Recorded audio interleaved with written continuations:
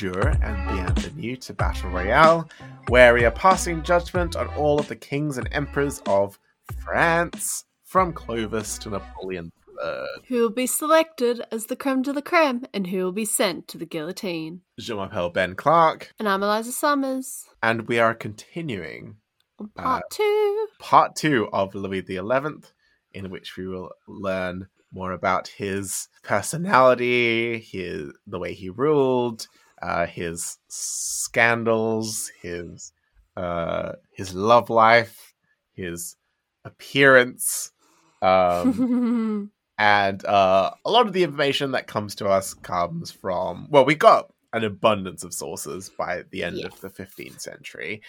Nice. The main guy that people usually look at for Louis XI is a chronicler named Philippe de Comines. He's often called the first modern historian.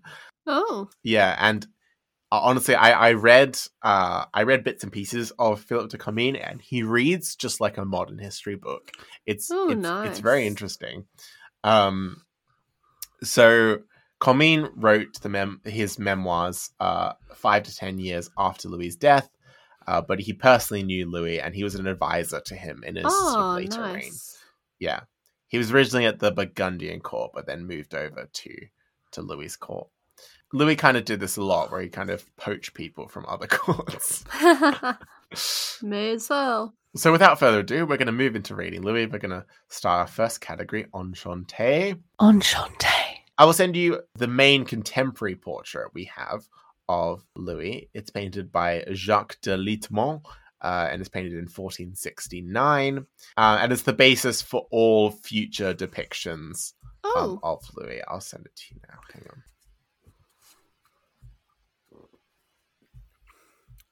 Oh. Ooh. It's not even a crown. No. He gets an ugly, ugly hat. He's got this Ugh. very interesting felt hat, with a sort of red sort of cowl thing that comes down over his ears. It's like a side portrait too. Side profile. Oh god. It's side profile really shows off how the Frenchness of his nose. God, it's the worst portrait though of all the kings we've had. It's interesting you say that, because I love this portrait. I hate it. I think it's just, it's just so different from any other royal portraits. And he just looks so over it, and I just love it. He's like a little grump. God, they really portrayed him in unflattering light. He's also wearing around his neck the chain of the Order of St. Michael, which is a chivalric order that he actually founds. And this is supposed to be his sort of rival order to the Knights of the Golden Fleece, which is the Burgundian order. It's a chain of sort of shells, like gold shells, and then you can't really see the main pendant of it, but I'll show you a picture of a more recent one, because this order goes all the way up to 1830. Nice. It's when it's disestablished. Oh yeah, it's nice though. So it lasts a bit longer than the last chivalric order they tried to make in France, which was the Order of the Star, which John II created, and that kind of fizzled out after a couple decades. Yeah. But Louis creates the Order of St. Michael. In the center of the pendant, there's a picture of the Archangel Michael, who's defeating the dragon, spearing it.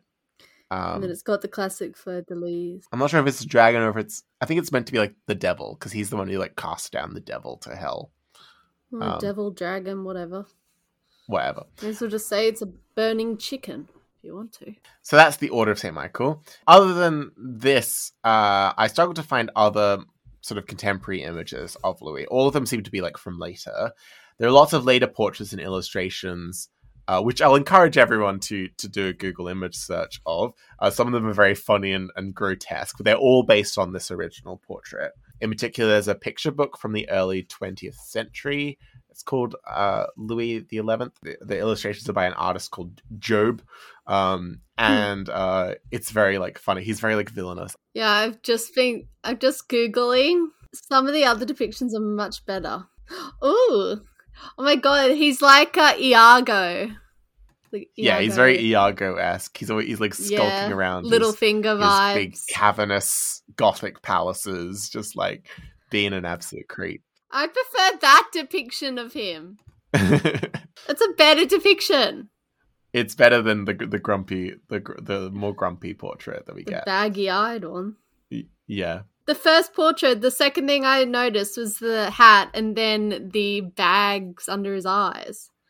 So I much prefer this one, which also has the hat, but just looks nicer.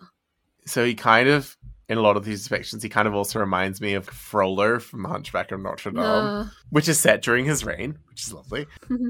Yeah, but he's kind of like this, villainous guy. And this is connected to what's called the Black Legend of Louis the 11th. Oh. He's seen as this kind of like very villainous, schemy character. And he was quite schemy, but it's perhaps been sort of overblown by particularly like 19th century romanticism, that kind of thing, which is always the biggest culprit when it comes to misinterpreting French history. I like the is it Lugardon? Lugardon.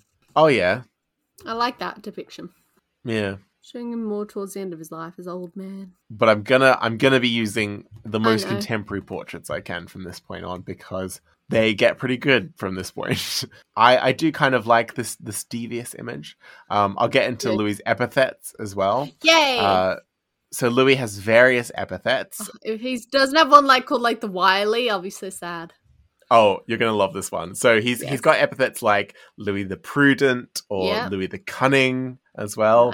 But my absolute favorite has to be the Universal Spider. Oh, that's a good one! Which is one that you might possibly have heard. I'm sure many listeners will have heard of the Universal Spider. Yeah. Or the Spider King as well, is something he's called. Oh, that's so good. Spider King.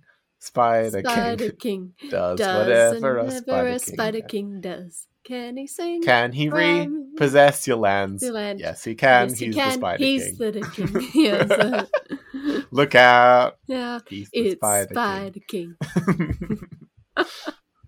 So that's Louis the 11th. Now, Louis the 11th didn't invest much in his kingly image. He was... Considering none of them have none of them depict him with a crown. Yeah. I mean, he was a good propagandist. He did have a good relationship with the average people of France, spreading around sort of either, legends of his, his power and that sort of thing. But when he died, there was very little in the way of mourning and memorializing of Louis. Especially probably from the nobles. The thing is, the wealthier people of France very much resented him.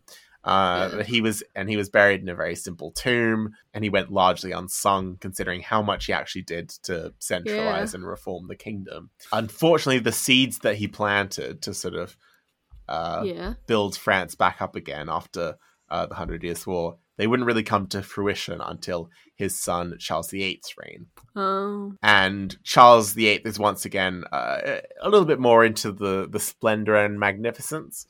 Yeah, I think he kind of finds a bit more of a balance in that respect. Yeah. But that's Louis' Enchante. What kind of score do we think we want to give him? He's got to get a few points for those epithets, because I do love the epithet. Loses a few points that ugly portrait. See, you're gonna dock him points for the portrait. I'm actually gonna give him points for the portrait because I love the portrait. I think it's the worst one I've seen yet. I don't know. I just love this grumpy man. I find him endearing. But it's a matter of taste a lot of the time in Enchante, and it's all right for us to have different tastes. That's why we have two separate scores. But if you saw that, you would not think it was the king that was being portrayed. If you didn't know the history behind who it was, you would look at it and you think, oh, some grumpy cardinal or something. But that to me is part of its charm. I don't know, because I'm expecting when it's a king, I want a king. I mean, we'll get into it, but he's this guy who just shows up places and you don't realize it's the king, and people are wait, that one's the king, and he's surrounded by these other nobles that dress more opulently than him, And it's fun. It's a fun image. I don't know. What are you thinking? I don't know. I want to give him positive points just because of how he's kind of like captured the imagination of all of these other artists as well. But because it's not the kind of magnificence and splendor that we'd want in Enchanté, I guess it has to be like a middle score at best. Yeah. I was thinking 5, and most of that's just for the epithets. Because I actually had heard of the Universal Spider before. Universal Spider, it's a very good epithet. Yeah, I think I'll agree with 5. 5, but for different reasons. Learning about his life, I felt as though he would have had more impressive or just more like depictions, but so it's a bit of like a letdown. He doesn't have time, Eliza. He doesn't have time. He's running around everywhere. He's building a spy network. He doesn't have time. But it also shows that people didn't, like when he died, as you said, no one really mourned him, so no one wanted to continue like depicting him that much. Yeah, exactly. Until the 19th century, when they get really into their campy villains. Yeah. So that is a 10 out of 20 for Enchanté. Yeah. Not off to an amazing start. I think he'll do better in the others. So, On Guard. On Guard. I mean, I'd kind of just have to like point at the last episode and be like, look at all those things. Yeah. Louis XI comes into his reign as essentially an outsider in his own kingdom. He's been off either campaigning or exiled from court for most of his adult life. Even as a youth, he was raised kind of in isolation. He was kind of sheltered a little bit. And he never fit in at his father's court. And there's a strong sort of mutual resentment between him and the lords who are supposed to govern his kingdom. Yeah. So Louis XI, he comes back home after his father's death, basically with a wrecking ball to just knock everything down. Yeah, but... although he does end up backtracking a little bit and keeping the advisors and the policies that worked for his father. But even when he did this, his reforms severely alarmed the great princes of France. So much like there's the big civil war. There's a big civil war, the War of the Public Weal, which Louis almost single-handedly causes through his own action. But it's kind of like, it was kind of like ripping off a Band-Aid. Like, the war was like... It had to be done. It had to be done, in a way. His reforms. And Louis does come out on top eventually. So True. He, on paper, he does kind of not really lose the war, but it is a kind of stalemate where he gives a lot of concessions. Yeah. He then backtracks, and then over time gets increasingly ruthless revenges against the lords who either come against him, like Burgundy and Brittany, or stood by and did nothing, like Anjou and Orleans. True. Louis came for all of them in different ways. He left no one behind. And Louis won, yeah. He's like, I won't miss out on you, don't worry. They're like, God, please, miss out on us. Yeah. We haven't mentioned what he does with Orleans, but we'll get to that later in the episode. Actually, no, I may as well say it here because this is the On Guard round. So the successor of Charles the Poet, who is Louis II of Orleans, King Louis forces Louis of Orleans to marry his daughter, knowing full well, for various reasons that we'll get to, that his daughter won't be able to produce children. Oh, is that Anne? No, different. Another daughter. We'll get to her in Beyond Throne, but it's a little bit sad. But basically, Louis forces the Duke of Orleans to essentially extinguish his own line. God, that's brutal. So that Louis can gobble up his lands. It's very brutal. So Louis comes for all his lords. He usually wins. His dad, Charles VII, may have won the 100 Years' War, but Louis did the work to make sure nothing like the 100 Years' War or the Regency of Madness would ever happen again. And from this point on, pretty much up until the Revolution, France becomes a very strong, stable, centralized state. And a lot of this is thanks to the work of Louis XI.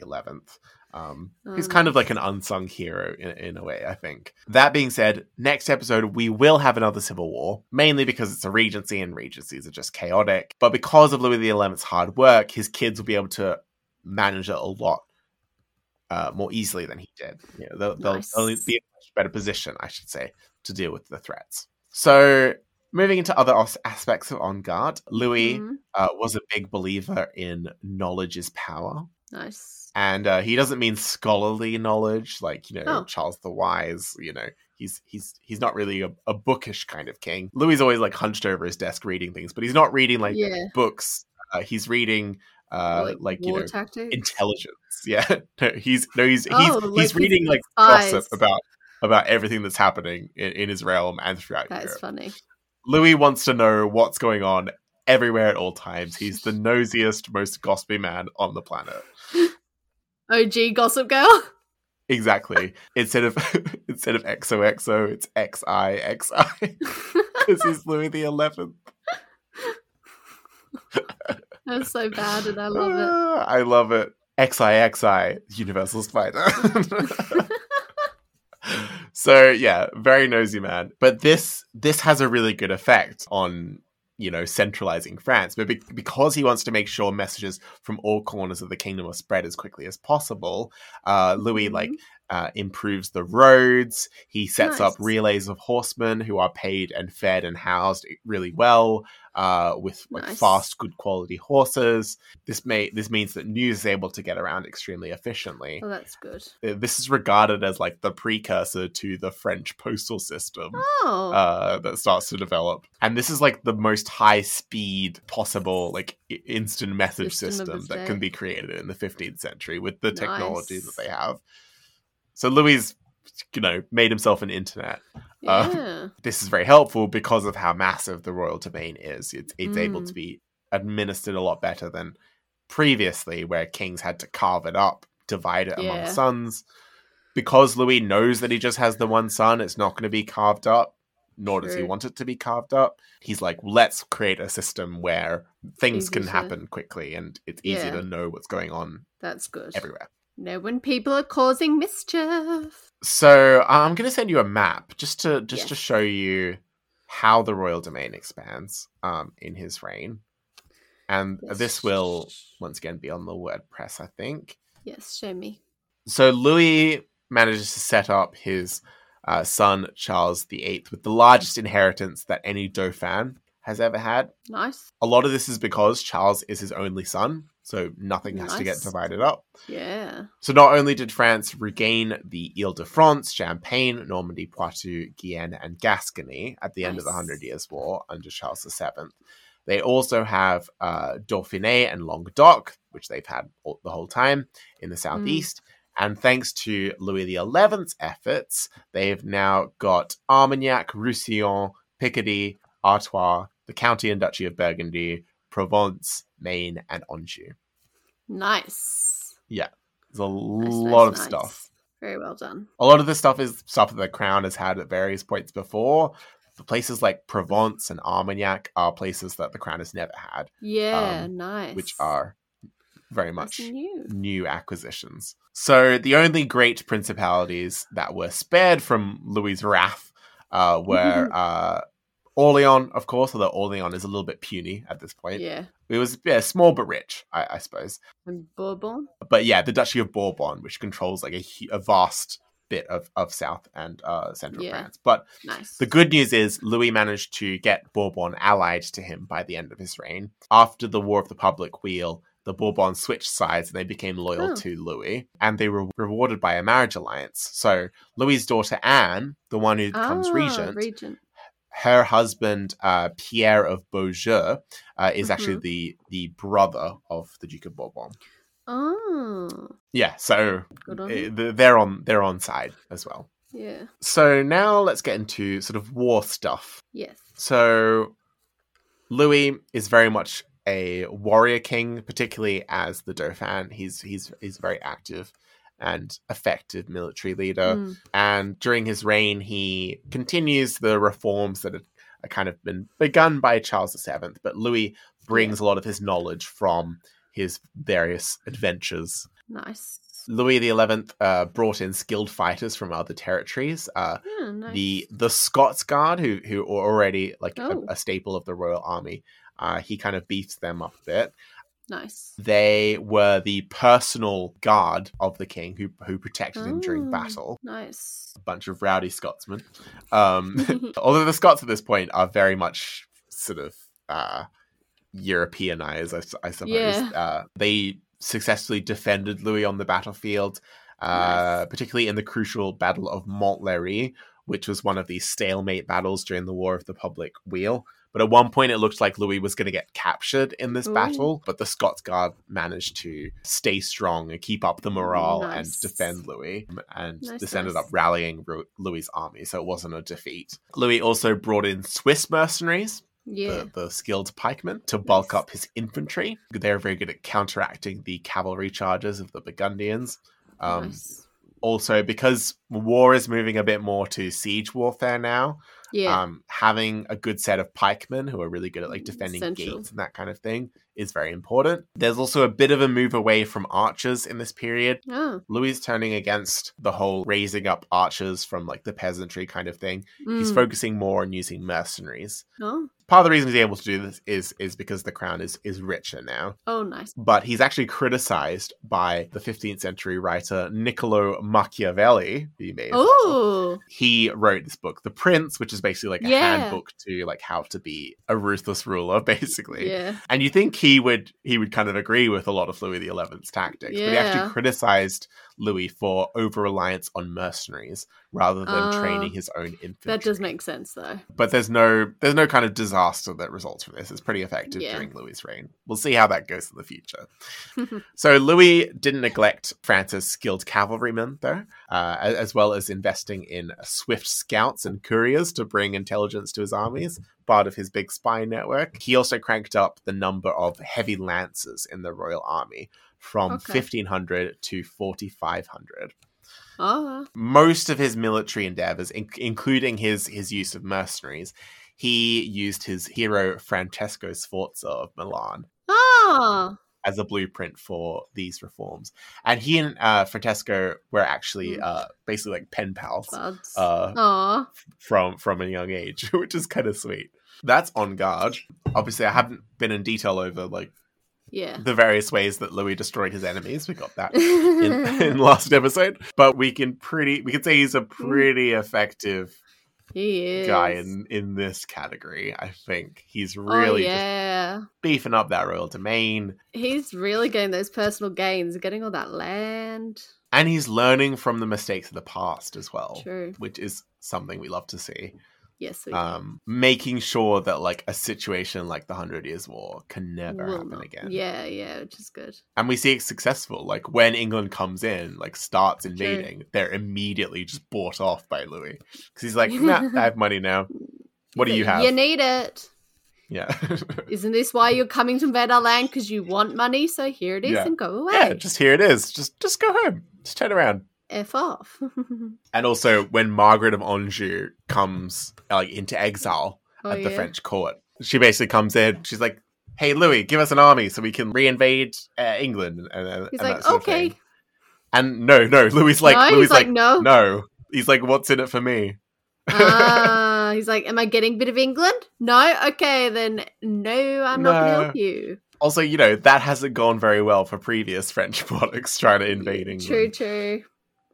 So he's just like, I don't want to, though. That's a you problem, not a me problem. Yeah, that's very much Louis' energy a lot of the time. Like, like when his enemies are fighting each other, he's just like, let's just sit back and see what happens.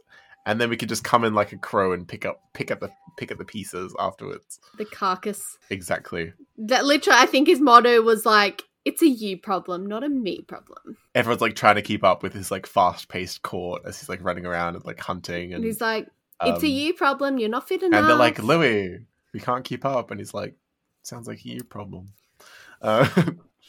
Too bad, so sad.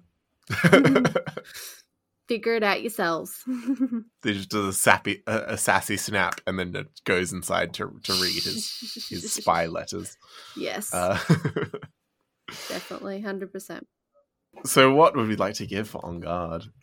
I think he did very good. well. It's the best like, we've seen in a while. It really is. The last high scorer we got was Charles V, Yeah. who got an 8 and an 8.5. Oh wow. Also, Charles VII got a 7. That's because from each of us. He's better than Charles VII. It's because he won the 100 Years' War. But yeah, Louis has more agency. Louis is more in control, and that's what we like in On Guard. Yeah, I'm thinking like an 8. Yeah, I was thinking more like a 9, Eliza. I think it's really good. I think he's comparable to. He really reminds me of Philip IV quite a lot. The Iron King. Yeah. True. Which, like, I haven't seen any historians compare him to Philip IV, actually. You're first. He's really reminiscent of him, especially with his network of minions everywhere. I do love a good minion. The fact that he expands the royal domain and, like, limits the powers of the princes pisses a lot of people off in the process. I do like it's that. very Philip IV. And Philip IV got a 9 from each of us. Oh, then maybe I think I'll have to up it up a bit then to 9. Yeah, I think I do love a good spy master. Ha ha ha. My manipulation has worked. What's more, Louis' manipulation from beyond the grave. I just think, as much as we love Charles V, I just think he's better than Charles V. Because Charles V, while he does really well kind of fending off the English and like re-expanding French territory, he doesn't go far enough, I don't think. Yeah. Louis is prepared to go to like any lengths to get what he wants. He's like, I don't care who I like annoy. Yeah. And I think that's something to admire in On Guard. So it's not 10 levels. It's not, Charlemagne. Yeah. But yeah, I do think it's in line with like Philip IV. Philip Augustus as well kind of reminds me of that. Yeah. Philip Augustus got a 9.5. Philip Augustus also had destroying the Angevin Empire. Like if Louis XI had been the king who won the 100 Years' War, as well as all of this stuff, he'd be getting like a 10. Oh my god, he'd be getting like a 20 out of 10. Sadly, just comes in a bit too late. He does have a couple of those defeats early on in his reign, which I think could like dock him a point. So I think 9 is a score that I'm happy with. Yeah, I'm happy with that. So that's an 18 for On Guard. Nice. Not doing too shabby now. So moving on to Voulez-Vous. Voulez-Vous? This round is the reason that this became a two-parter, because I got lots of stuff in this round. Yay. Good, we usually don't have a lot of stuff for this round, so... No, we don't. This is nice to see. Nice change. So, I've got a lot, both positive and negative as well. Okay. So, first let's talk about Louis' character. So, yes. Louis had a very humble appearance and lifestyle. He seemed to be more at ease among common folk than great lords, and the rough and tumble soldiery rather than the prissy maidens and that kind of thing. And the lords criticized him for putting an end to the feasts and the parties of his father. Yeah, they did seem like fun though. When he wasn't, hunched over his papers dealing with affairs of state, he was usually either hunting, traveling, or going on pilgrimages to religious sites. Also, despite the image we have of Louis as this kind of lonely, isolated villain, which comes through in a lot of like the illustrations of him, he maintained a good relationship with his family. Nice. He was determined not to repeat the mistakes of his father when it came to his son, Charles.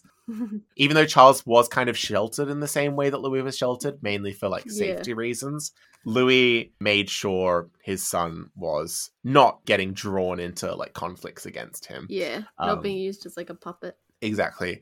We don't know how, because Charles is still quite young and not yet like politically active when Louis dies.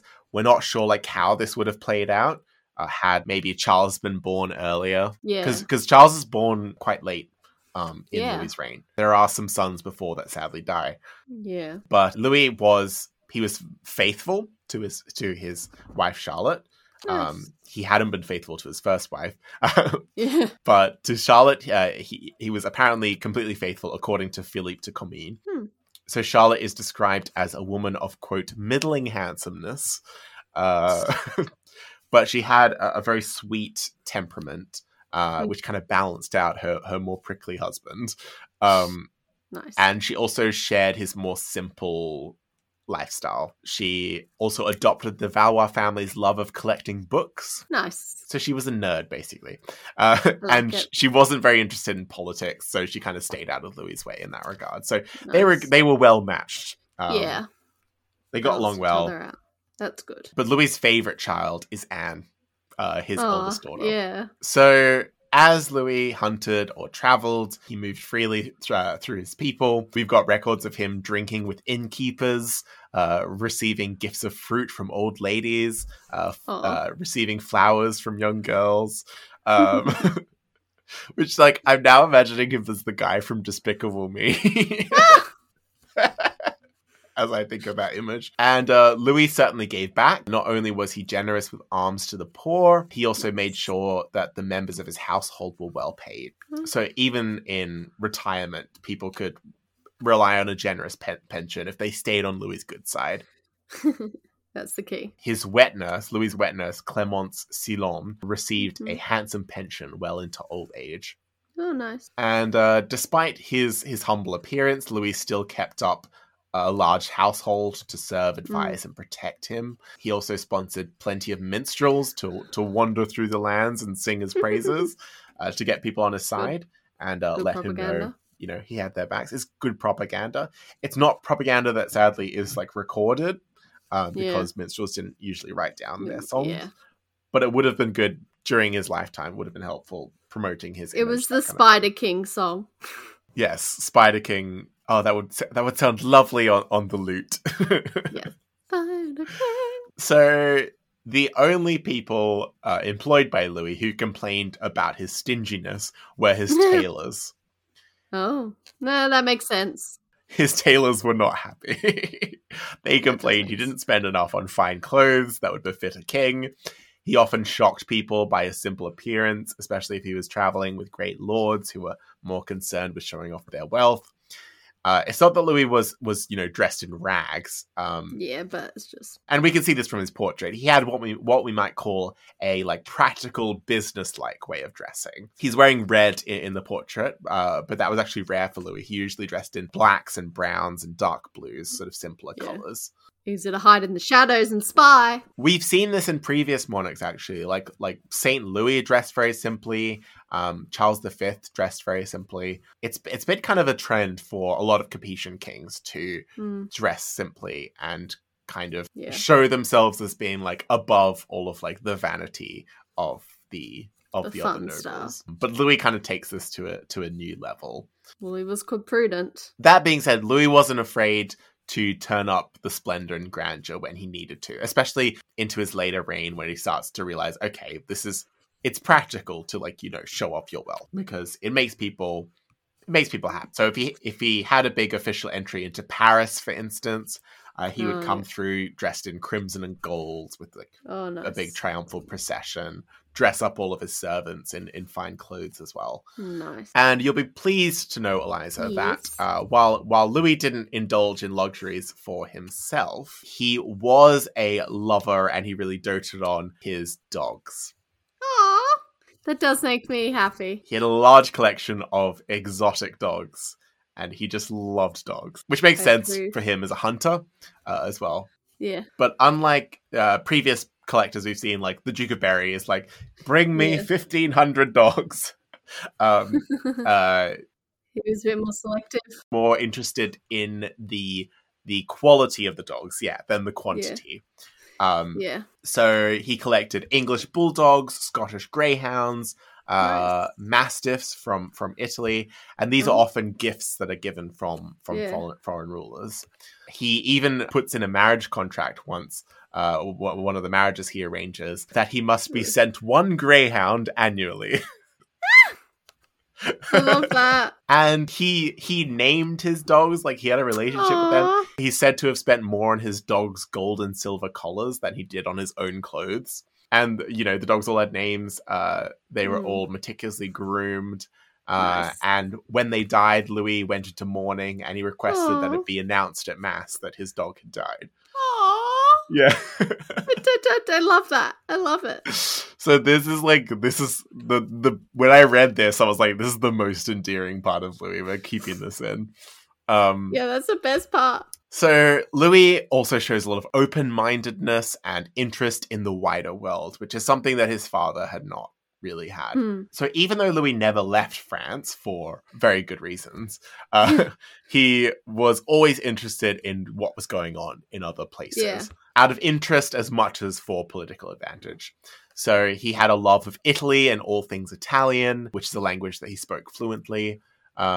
He greatly admired the Duke of Milan, Francesco Sforza, as we've said. And much of what we know about Louis, as I said, from his early reign, comes from the Milanese ambassadors Valperga and Panigarola, who were always at his side. It actually annoyed the French lords because they were like, he keeps talking to the Milan ambassador in Italian. We don't know what this. And then they keep talking Italian. We don't know what they're saying. They're talking about us. Louis was also very interested in both religion and science, two sides of the coin. Although religion and science aren't necessarily separated in this time, there's very much this like mystical, magical realm where they kind of intersect. And Louis is very interested in this kind of stuff. He always had an astrologer with him to tell him about the omens and like what the stars were saying. He constantly asked the Virgin Mary for help. He always had like a little shrine to the Virgin Mary handy, and he was constantly in prayer. And when he was dying, he summoned a renowned Italian hermit named Francesco de Paula to stay at his chateau and sort of hold his hand in his final days. Which is very sweet. Yeah. That is very sweet. On the more scientific side, Louis once pardoned a man sentenced to death on the condition that he become like a human experiment test subject. And he was used as a test subject for the first ever gallstone operation, which is a pretty horrific operation in the 15th century. I don't know if we want to go into the details. Was it successful? It's unclear. I think it was successful, but it's not pleasant. I don't know if I want to cut this out. I had a friend who just had to have gallstone surgery, actually. But in this time, in late medieval, early modern period, they extracted it through the urethra. Okay. Which for a man, the urethra is. Yeah, I know. What did they get up there? That was so. I don't know, but it makes me wince and it makes my entire body shrivel up to think of anything going in that hole. That's the funny thing is that like you would be like that, but as a woman, I'm like, yeah, I'm already used to like having to. Yeah, women are like, well, that's just how a baby comes out. But for men, it's a very narrow hole. Anyway, I'm gonna stop thinking about that. So. Now I can't stop. So zooming out, moving away from Louis' personality more to sort of policy. He didn't make any sort of sweeping reforms to the actual like system itself of royal government. But as a result of acquiring so much territory, he was able to kind of like streamline and centralize the country's bureaucracy and infrastructure. He was mainly interested in like taking existing systems that worked and like putting the right people in charge or like diverting funds to places where it was needed. In particular, he spent money to maintain the roads, as we've said, also to refortify towns, make sure that people are protected, and to better compensate bureaucrats for, job well done. That's nice. And now that he had more control over great port cities like Marseille, he also expanded France's trade ambitions, and he sponsored various sort of mercantile expeditions. Oh, yay. Love a little expedition. Yeah. So Louis had an acute attention to detail, obviously, as we've seen. As Philippe de Comines writes, quote, he involved himself in many petty affairs in his kingdom, many of which he could well have ignored. His memory also was so good that he remembered everything and recognized everybody, both from his own country and from every other one. Indeed, he seemed better qualified to rule the world than a single kingdom. He just loved the gossip. He just loves the gossip. That's really like his motivate. Like he has two motivations. He's got, make France better, make the king more powerful, and he's got let's heal the dirt. Let's heal the tea. Let's heal spill the tea. Like, literally, I feel so the best way to get on his good side was to bring a bit of hot goss and he'd be happy. So as the universal spider is sort of spinning its web, you don't want to get on the spider's bad side, because then you'll feel the fangs of the spider. You'll be wrapped up. And Louis was absolutely ruthless when it came to prosecuting misrule, corruption, or just simple laziness among his lords and officials. Oh, I'd be dead then in 2 seconds. Often because it suited his interests to like repossess their property or appoint more loyal servants. True. But this just also happened to kind of benefit the average people of France as well. Yeah. Because turns out if the person in charge is more competent, things are better. They'll be happier. Crazy. Who'd have thought? Louis on several occasions poached competent officials and advisors from the courts of other princes, as I mentioned. Yeah, I'll blame him. Promising them better pay so that they'll sort of turn against their laws and join him and give him all the goss in the process. Louis wasn't an easy boss to work for necessarily, though. His minor lords and officials were rewarded with huge lands and titles for their labor, but they were barely able to visit and enjoy their new lands and because they're so busy because of how hard the king was working them, like how much work he was getting them. Louis wanted things done fast. He wanted things done well. He didn't want to hear any excuses because Louis was working harder than any of them. He's like, this is not a 9-to-5 job. This is a 5 a.m. to midnight job. Exactly. He's the kind of boss who like sleeps at the office and or he's like one of those bosses where you can't leave till the boss leaves, and since he's not leaving, you're not leaving. And he's just not leaving. And you're like, I'm like, I haven't seen my children in 3 years. Do they even know what I look like anymore? It's like how you have to stop eating when Queen Victoria eats. Yeah, I know. And she was a fast eater. She's a wolf in it down. Shoveling that in. And you're like, oh, she started eating. Oh my God. Even though I feel as though I would get such fun out of that if I had that rule as the queen. Because it doesn't help that I actually am a fast eater when I'm enjoying something. Because it's more like, for me, it's more like, oh my God, this is so good. I just want it in my mouth. Whilst most people who enjoy something are slow eaters. So I feel as though I would have been able to keep up with the queen. Eliza, you'd be a horrifying tyrant. Yeah, I really would. I feel as though the power would get to my head and I would just completely become we learned this. We learned this in the Fredegonde episode. We learned that. I really should never be in power. I turn corrupt and tyrannical. Exactly. So back to Louis. He's changing a lot of things for selfish reasons, but the results are effective. Yes. Above all, Louis wants his kingdom to be a well-oiled machine. And, he reminds me a lot of Philip IV in that way, once again. Sort of his selfish wins just happen to have selfless consequences, especially when he's going against the corrupt nobility. But where Louis shines most in Bolivia, I think, is really his character. He's a lot more colourful than Philip IV. Philip IV was called, like, a statue because he had, like, no personality and he was, like, dead in the eyes. But Louis has a lot of... He's a more vibrant sort of character. Wily. And I'm not going to make much of an effort to hide that I like this man. That being said, we do have to address the dark side of Louis. He does have some atrocities that we need to talk about. Okay. Is it Jewish?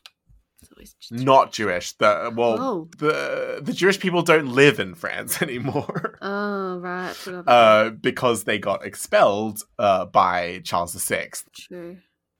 Or by Queen Isabeau, if you believe other people. So the Jewish people officially do not live in France at all anymore. Okay, so who does he target? The French don't even do business with Jewish people anymore. It's mostly Italian bankers that they do business with. Oh, yeah, true. So yeah, the atrocities instead are against, the main big one is when he's in his taking over Burgundy era, when his rival Charles the Bald dies, and Louis kind of like scavenges the corpse of Burgundy by coming against Mary the Rich, and the town of Arras is like very harshly punished when it refuses to come to Louis' side. Bend the knee. To bend the knee, exactly. So not only did he execute their officials, their town officials, he also tore down their protective walls. He destroyed their historic tapestries, which is a big crime in my book. And he also tried to forcibly resettle the population. So, like, dispossess the people of Arras, make them move elsewhere, and populate the town with loyal French citizens. He even renamed the town of Arras Franchise. Franchise. Which not only sounds like France town. Oh, I thought it sounded like French cheese. It means freedom in Middle French. Oh, well, it sounded like you're saying franchise, like French cheese. Franchise. It's spelled exactly like the word franchise.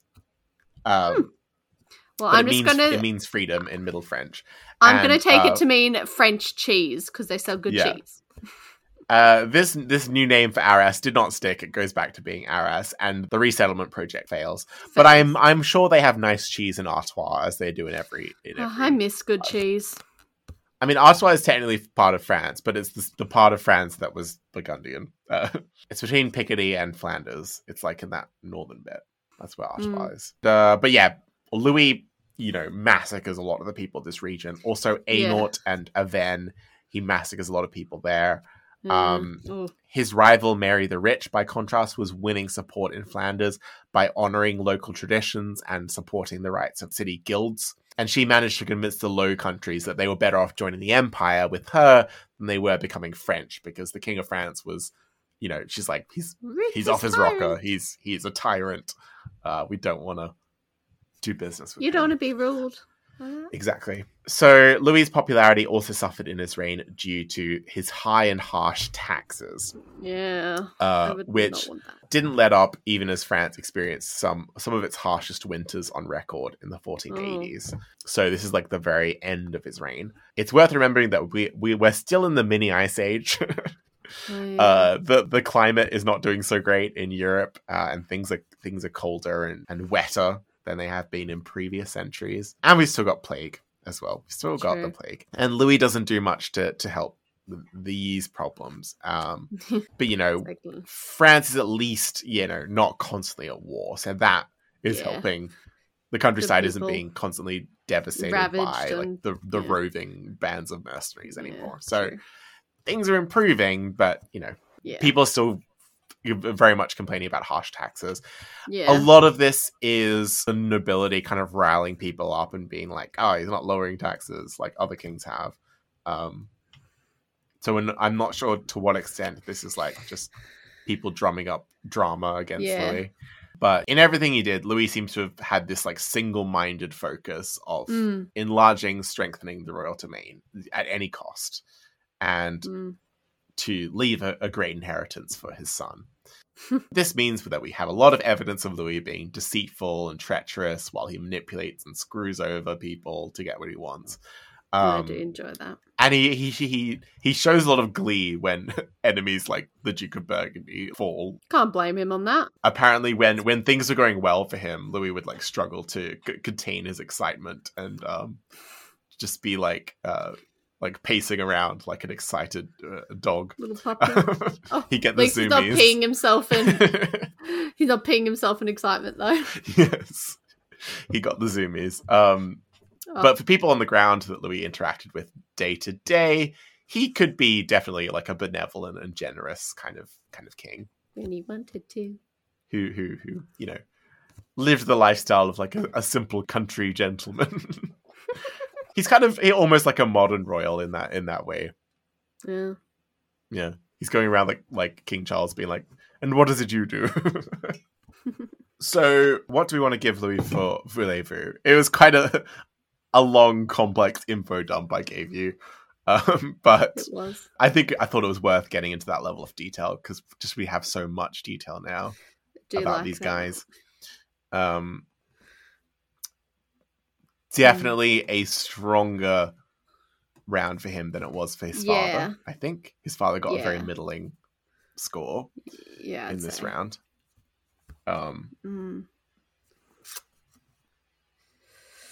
Yeah, it's complex though.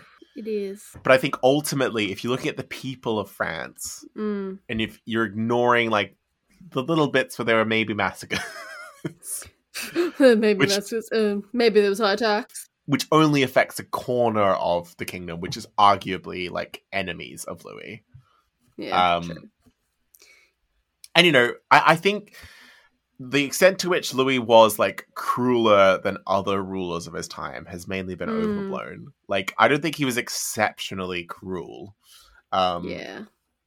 Like, he has this kind of villainous image, but that's an image.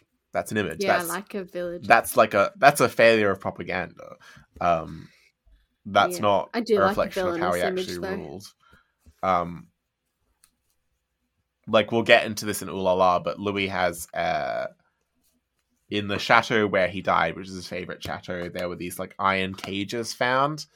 And it was like, ooh, these are the cages that he would like suspend people in. And there was this, there's a story about him like trapping a cardinal who he imprisoned for a while, like in a cage. And it's like, no, in reality, the cardinal was actually fine. He was looked after.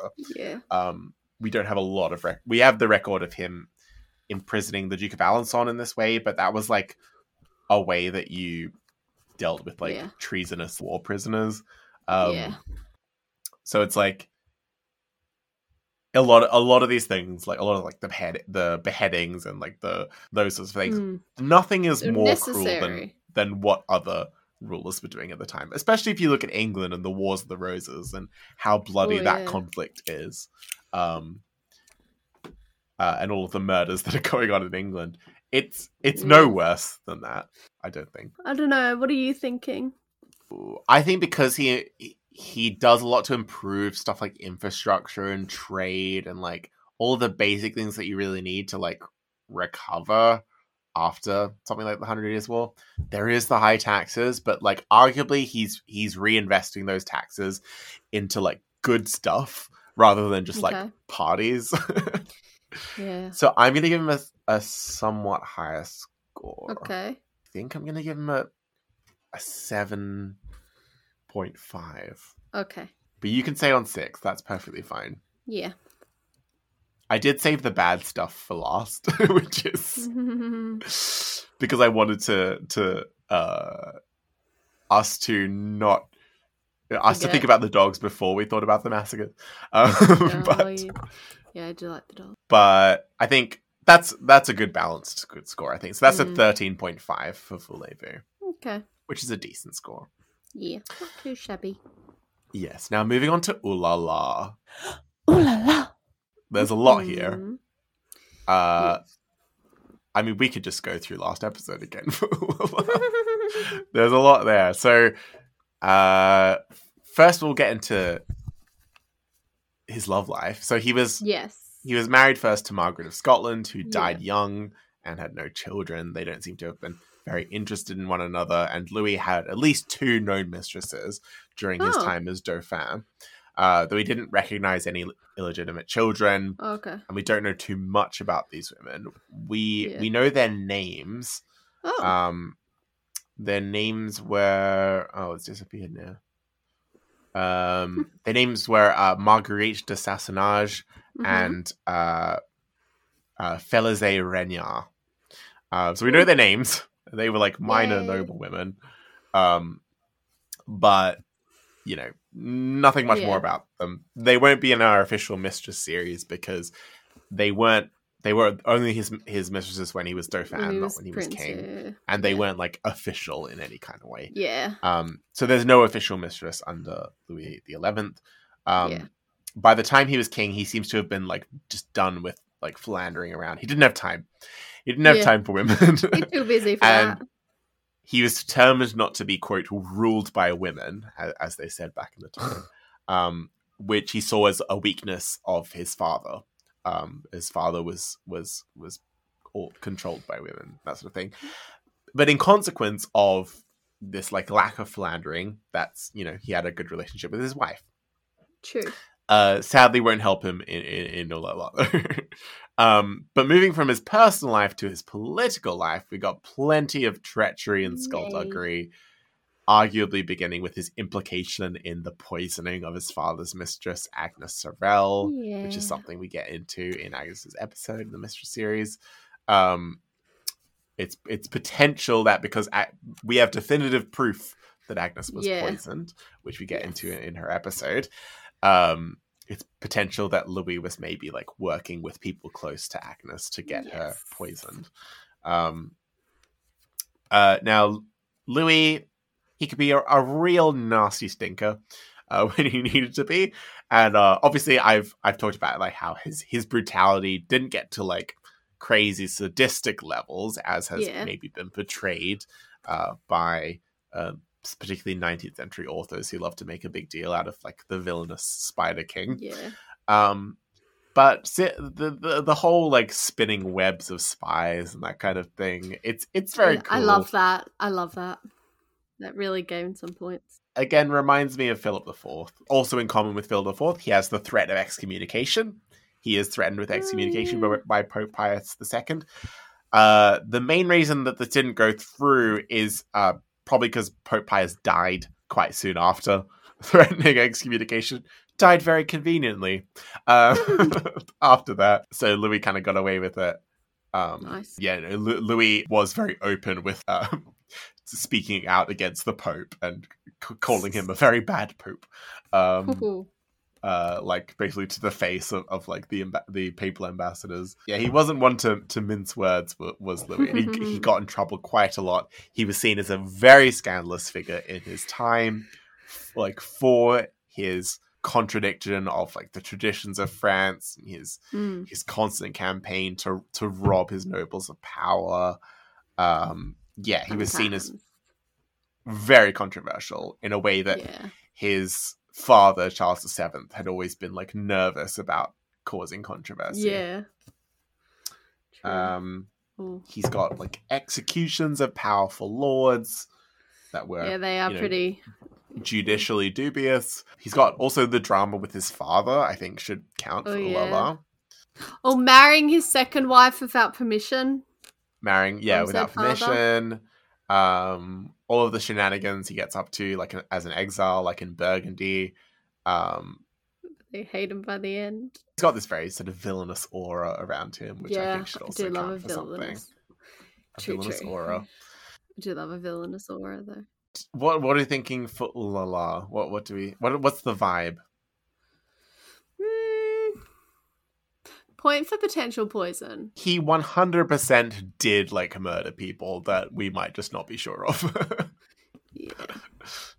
I'm sure like some of those convenient deaths were like down to Louis. We just don't have proof. Just how like openly power hungry he is. That really is true. He gets a few points to the Spider Network because, I do love a Spider Network. His dad got 8. And now I'm looking at Charles VII's score and I'm like, how did he get 8? He did murder someone. He did murder the Duke of Burgundy. He bloody continued a whole entire civil war that could have, or if the 100-Year War, that could have been ended like years before. He did, but also Louis XI started a civil war that was entirely started by him and his own. Yeah, but he squashed it pretty quickly. He did crush it quickly, but like but like Charles's one. I don't see why Louis XI should be punished for quickly ending a civil war. He ended it quickly, and then he was like brutal because he was competent enough. He was competent, but like, why are we punishing him in Ulala? For like Charles VII, one of the criticisms we had and why we docked him some points in Ulala is that he was involved in a lot of scandals, but he was only involved. He wasn't like the one causing all of it. Whereas like Louis XI is like the one like setting fires everywhere and like causing chaos. I think he deserves a higher score than an 8, which is what his dad got. And again, I don't know how Charles VII got an 8. I think it was the Civil War. Looking back on it, I think. And the Mistress. Louis XI has different scandal to Charles VII, but I think it's different, but it's equal. Okay, maybe I'll give him a... Okay, I'll give him an 8. You don't have to give him an 8 just because I want to. Or 7.5. I'll go 7.5. 7.5. I just need a few more Mistress... a few more illegitimate children and some direct murder. Okay. Actually, no, he did do direct murder, but you know. He did do direct murder of quite a few people. He's just a lot more brazen with his scandalousness. True. Okay, maybe I'll go for 8. I'm tempted to give Louis XI a 9. I can't think like are there any kings that are like more scandalous? You sure? He's losing points because of the lack of sauciness. Yeah, I know. But That's why he's losing 2 points, the lack of sauciness. Where's the mistresses and the illegitimate children? Where's him creating instability for the realm to follow his son because he had too many children and now they're fighting amongst themselves? Yeah. I like that. But I'm like, I want a reward for the nefarious image. I'm going to give him an 8.5. You can stay on 8, that's fine. That is a 16.5 for Ulala. I managed to get him half a point higher than his father. So, moving on to La Vie en Throne. La Vie en Throne. Louis only reigns half the amount of time his father reigns. Yeah. So he reigns from his father's death on the 22nd of July, 1461, until his own death on the 30th of August, 1483, which is 22 years, 1 month, and 8 days. Okay. And now we can get into the children. Yes. There's not too many of them, at least not too many that survive. Things don't get off to a great start with Charlotte of Savoy. Their first 3 children died in infancy. Including a firstborn son who's given the very interesting name of Joachim. Oh. That's like a Mormon name. Yeah, it's a biblical sort of name. Well, Joachim, Saint Joachim is the father. Yeah, he's the father of the Virgin Mary. Oh. Yeah, and as we know, Louis is a big fan of the Virgin Mary. And then 2 of their subsequent children also died in infancy. So they have 8 children total, but only 3 of them survive infancy. And we'll get to who those 3 are now. So first we've got Anne. Yeah.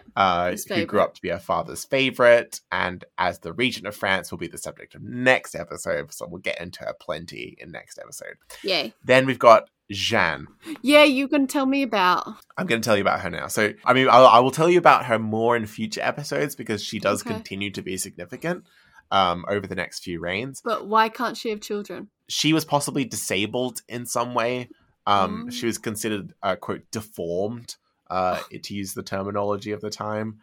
And Louis XI forced Duke Louis of Orleans to marry her, likely to ensure that the Orleans line died out and those lands would come back to the crown. We will come back to this marriage in a future episode, so put a pin in it. Okay. But yeah, that's Jeanne.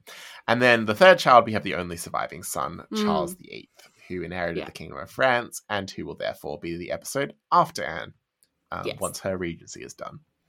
So that's a total of 3 children, which is 5.07 points. So tallying up the final score, are we ready? Bling. That is 67.2. Not too bad, not too bad. This is exactly 3 points lower than his father. What did his father get higher in? I'm mad about that. So his father, Charles VII, he reigned for longer. He had more children. Oh, that's why. He didn't do as well in En Garde and Voulez-Vous, but he did just as well in Scandal. And because he had more of like a kingly image, he had more like artists and that kind of thing associated with him. He got higher marks bigger legacy. In Enchante as well. But just because Louis XI gets a lower score doesn't mean he has to meet the same fate as his father. Yeah. So, Eliza, is he fascinating enough, entertaining enough, majestic and fabulous, and irresistible enough to be released from our dungeon, to go through to the Battle Royale Championship, and to be spared the guillotine? I'm going to give it to him. You didn't even have to think about it.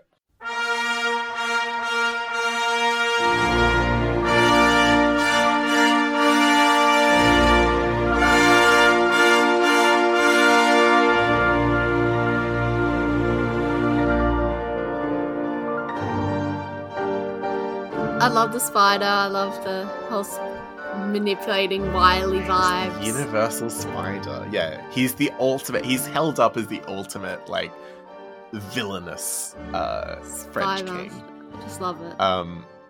So I'm very happy with that result. I'm glad you like him, Eliza. I think it'd be interesting fighting against the others. It'll be interesting. It would be interesting, yeah. Oh, he'd have so many underhand methods, he would. Everyone else is jousting, and he's just got his little dagger.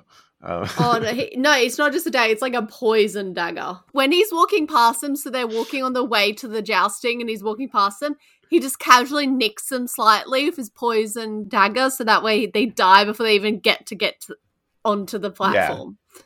Literally. Yeah. That's what he'd do. Nice. So that is Louis the 11th. I hope you've all enjoyed this 2-part episode. Tell us what you think. Tell us what you think. And the next episode to come out, we'll do Agnes Sorel on, the Mistress series. But the next one on the free feed will be in 2 weeks, and that will be Anne of France, the daughter and favourite child of Louis XI. We're going to learn all about her and her regency and the controversy as everyone is scandalized by a mere princess suddenly becoming the regent of France. Yeah. But they'll make it fun. But yeah, she's a very interesting figure that we'll obviously get into. So I'm excited for that. Something to look forward to. Although between now and then, Eliza's going to have a little holiday.